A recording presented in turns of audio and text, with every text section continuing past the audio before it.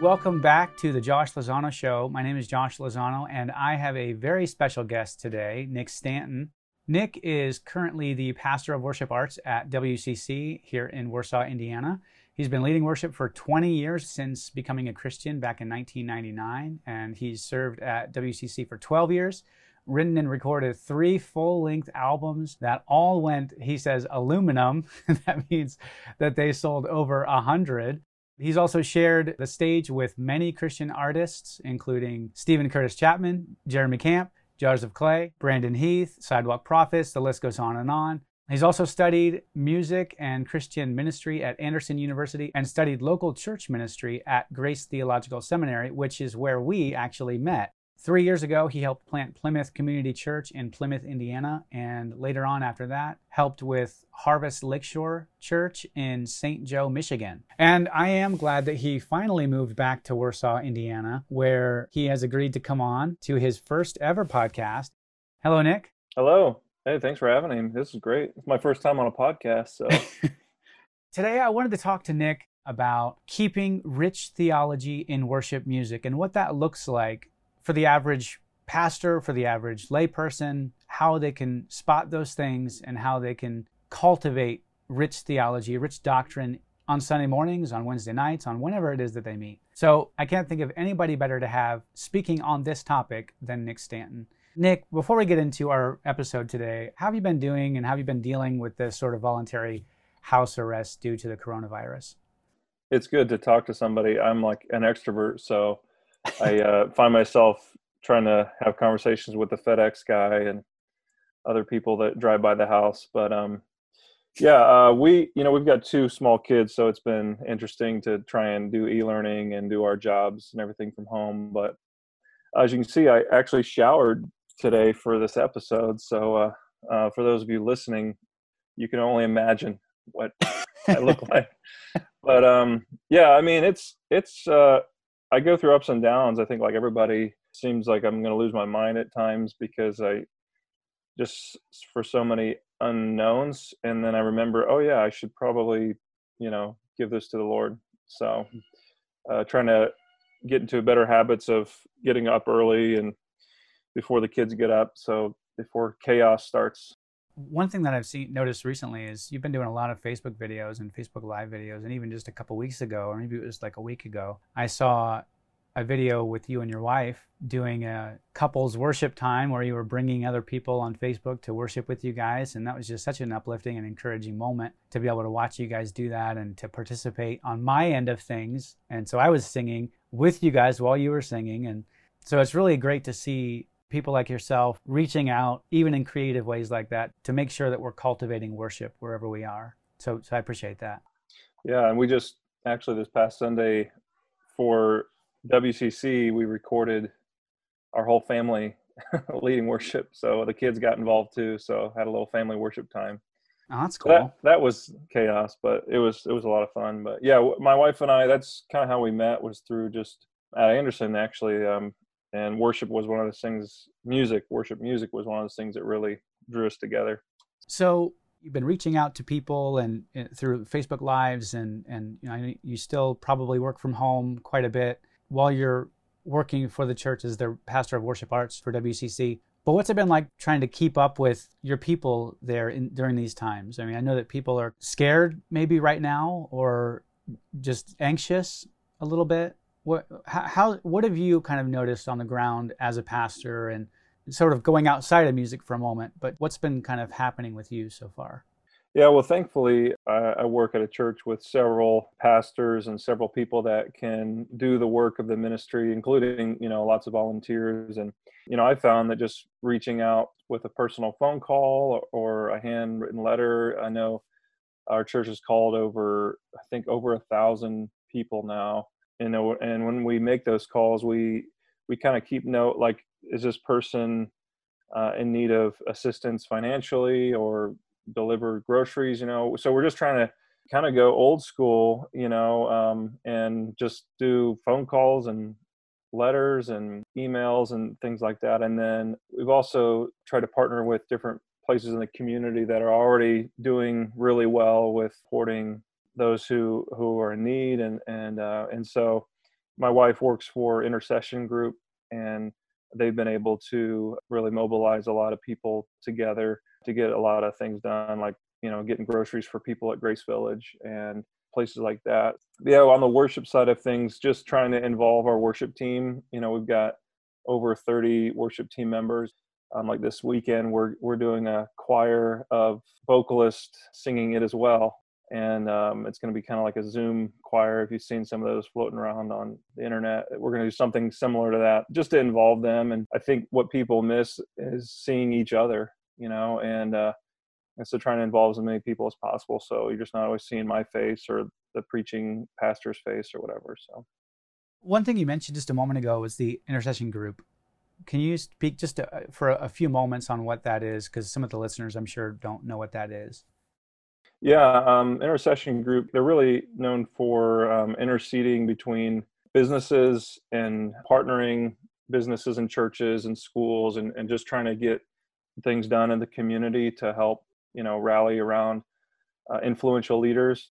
They're about leadership and influencing leadership. So one of the big things that they put on each year is the Global Leadership Summit that's hosted at Warsaw Community High School. Yeah, Jerry Purdy is the director of that there, and my wife is one of the program managers or something like that. I don't know, something important she does. Yeah, so what you could do if you want to learn more about the intercession group is go to Facebook and just search their name in Facebook, and I'm sure that many things will come up.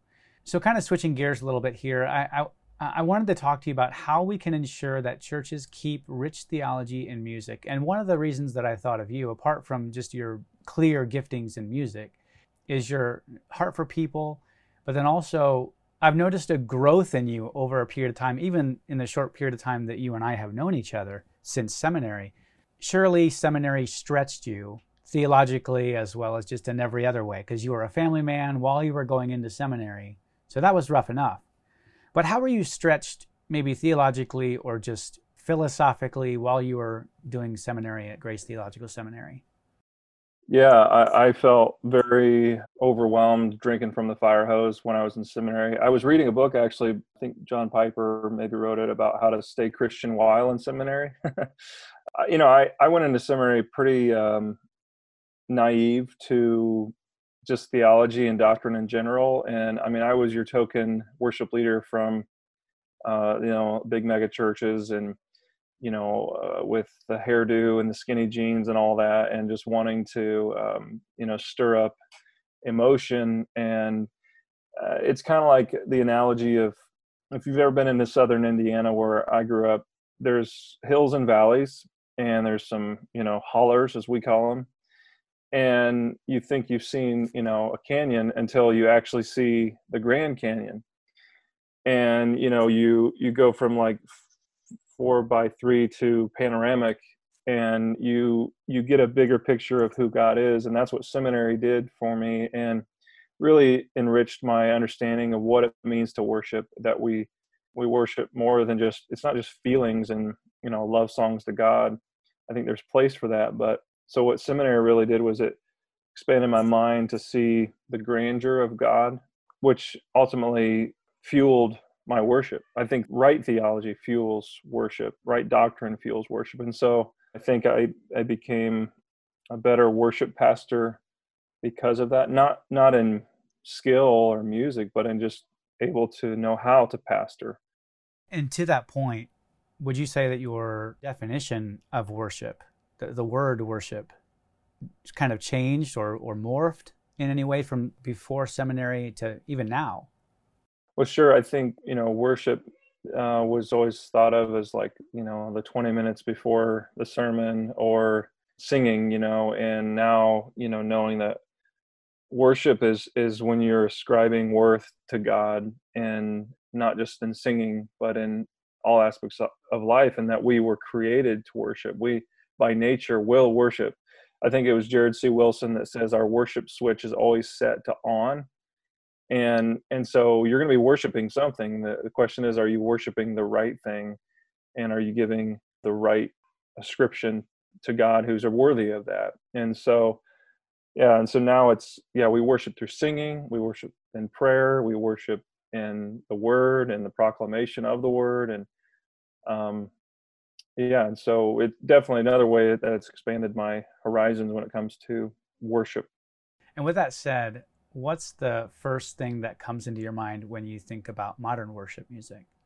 Maybe even make it a little bit more specific, contemporary Christian music. Because there are two camps, or maybe more than that. But yeah, I mean, on one hand, you have, the industry of CCM, K-Love music. And on the other hand, you have the industry of live worship, experiential music. One's probably going to be on the radio when you're driving around, you listen to K-Love, and the other is going to be, maybe you hear it on the radio, but more likely you'll see it on YouTube or Facebook, or you'll hear an album on Spotify or iTunes. And so both are industries. I mean, I dipped my toe in the business of Christian music and realized, man, I don't want it that bad. It's a business for a reason. And there are great people within the people that I've met are some of them are incredible, but there's a lot of ugly side of that too, because of the business side of it. With modern worship, there's a lot of platitudes, like fluffy platitudes you'll hear on the radio, especially. Not that I want to like broad brush stroke everything that you hear on the radio, but you will hear songs that seem to say, here's my problem, then God, and now all my problems are solved, when we know that that's not life. Life is messy. And then, just the very broad kind of generalizations of God, the characteristics of God and his love. And some songs you could replace the word Jesus and put in baby, and it could be a love song, on pop radio. And you've also has really great songs as well. Worship music, modern worship music. I know there's probably like the top 5 bands that everybody is waiting for the next album to come out. Probably like a monopoly of probably about 5 bands. And a lot of those can be highly emotive. I think there's good songs that they write, and a lot of times some of those songs they didn't even write those songs. Somebody, like for instance, the song Waymaker, really popular right now. People think Bethel did it, but it's a worship leader in Africa wrote it. So it's just who's capitalizing on the market of worship music at the time. Those are just things people don't realize. And it's not, I think it's great when you can sing other people's worship songs. And we should sing a new song to the Lord. But when they become emotive, like always driven by emotions, and the 7-Eleven songs, as that are like sing 7 words 11 times over and over again until you start feeling something. And I think there's somewhat of a danger in that if you're only singing or listening to worship music that's emotive. There needs to be substantive truth. yeah, and all of what you said reminds me of the many times in Scripture when Jesus calls us to come and die with him, or to suffer for his sake, or to, and that means different things to different people. Not everybody is going to be a martyr, but the point is to be willing to do that, and to have a heart of a martyr, have a heart of a suffering servant like Jesus did. And a lot of times I don't see that as much in, at least the modern worship music. And again, it's not a broad brush, because I do see it sometimes. A song will come out and I'll think to myself, that was the most amazing song I've ever heard, and I'm closer to God as a result of that. You know what I mean? That happens. But it seems to be fewer and further between. Or is it just me? Yeah, I mean, I think that it depends on what you're looking for. With modern worship, the great thing is that you can record in your home now. You can record a song in your home, and I try and stay up to date with those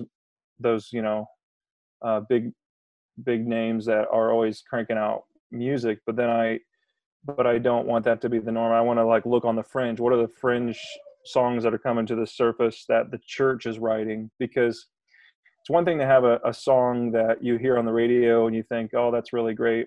And then, I'll get a text like, oh, we need to do this song, and we're, and at church. And I'm like, that's actually not a corporate worship song. Like, it doesn't fit in a category for the order of worship and how we've structured worship. And so it's a great song, but is that a song that we can sing together? And so I'm looking for songs that are birthed out of churches, not birthed out of concerts or entertainment, movements, because those are the new songs that churches are writing. Like, I think it's great when there's I love when a new song that just speaks such great truth. So I think it's not about it being less. It's just about what are you looking for and what are you hearing. And if you're only tuning into K-Love and whatever the latest Bethel or Elevation Hillsong, is coming out, then yeah, you might think, well, I don't know if this is substantive or not, or if it's theologically accurate or not. And then you have really rich theology and doctrinal music that's very bland and emotionless, and then really cotton candy air-filled epic music that's just got nothing in it, like, what am I even singing about? You find yourself like, but I also know that within those two sides of extremes, that, let's say, more of a reform camp could be said that, well, there's no heart and feeling in their worship. But I would disagree. There can be a lot of that within a Bible preaching reform type of church, but that I've also heard in more charismatic context of music that's very rich theologically as well. So we can't assume or paint a broad stroke just because of the tradition that we think is bland or whatever. I think they need to learn from each other and grow from each other, because reformers can learn a lot from the charismatic camps, and both sides can learn from each other. I think it also has to do with how is your order of worship structured. So what might you say is an example, like a really good example of modern worship music that isn't theologically rich or even accurate? I don't want you to, it's not that I'm trying to get you to call out a person or a songwriter or anything like that, but just as an example of the fact that these things do happen everywhere. Oh, yeah. And you can have the same song be very theologically rich, and then there's one line that's like, wait, what? Like, one of the songs that's more of a modern song, I think it's called Cornerstone. And it's kind of taken the old "On Christ the Solid Rock I Stand" hymn and then modernized it. And at the end, I think the verse says, "When he shall come with trumpet sound, oh, may I then in him be found." And I've changed that lyric when we've sung it, and I've said, "Oh, I will then in him be found." It's not a maybe, it's I will be found and dressed in his righteousness. And so, and that whole song is like great, except like that one line is just like, wait, what? I know there's been a lot of debate around "Reckless Love." That's a modern song that everybody seems to love. And then yet there's been a lot of debate around it because of the nature of the word reckless. And can God actually be reckless? And I've often thought about it in a songwriter's perspective, because I've written a lot of songs, and maybe a handful would be corporate worship songs. And I know there's sometimes you want to describe something like, God leaving 99 to go after the one would be a reckless move. And I kind of like if my son were all of a sudden be running out into traffic, and I would be throwing over tables and pushing people aside and being reckless just to go and grab him. So one of the things I do is with our worship team, like, because we have worship leaders and volunteer worship leaders, and we want to kind of give them the steering wheel when it comes to worship, but there has to be training and there has to be equipping involved. And one of the things I kind of have like a system that we go through coming to new songs. Always look for theological gaps, always look for, gospel absence, avoid ambiguous lyrics, singing about rainbows and unicorns, like up in the sky with Jesus or whatever, it's like, what are we singing about again? And just filtering through, like, is this rooted in scripture? Is there somewhere in scripture where I can find this? And then, sorry if you hear my kids screaming, they're in quarantine. But You know, and I think, though, also when you think about some of the Psalms that were written, like, of David or of Asaph and Moses, has written Psalms. And I think you mentioned the sons of Korah. If you look some of those Psalms, like some of the Psalms of Lament, I mean, you know, could you imagine a modern worship song saying, break the teeth of my enemy? God, break the teeth, and I think there should be some sort of authenticity in songwriting, especially worship songs. I mean, one of my favorite Psalms by Asaph is Psalm 77, where he talks about, like, has God forgotten me? Has he left me? Is he even there? And then he says, no, I will remember what the Lord has done. I will think on what he's done. And I think the modern worship songs that we can maybe look at under a microscope, I think it's good to dig further, maybe avoid those songs, because there are lots of songs about the different characteristics of God. Choose a different song, or maybe tweak the lyrics. I mean, yeah. And then I think part of what you're saying too is that if we're too harsh with music, if we nitpick at every little aspect of the song and every part of the doctrine that they're trying to teach or whatever it might be, we're really going to find, nobody has perfect doctrine apart from the scriptures, right? So I think that sometimes the church makes it worse for herself when she's just nitpicking all the time, and when she could have been rejoicing in the theological truth that she believes, and she didn't have to nitpick and even ignore some of this really great music that stirs the soul, even if it's not exactly deep down the well, as long as it's accurate and soul stirring. When Paul says sing to one another, or admonish one another with hymns, psalms, and spiritual songs, like those are three different categories, and then let the word of Christ dwell in your hearts richly. I think it's different categories of songs. Hymns are very much doctrinal statements, and songs of the Spirit are very much, kind of that groaning of the Spirit types of songs. Psalms, are kind of like, where I am and where God is kind of positioning. If you look at a lot of the Psalms, if you have, and you let the word of Christ dwell in you richly.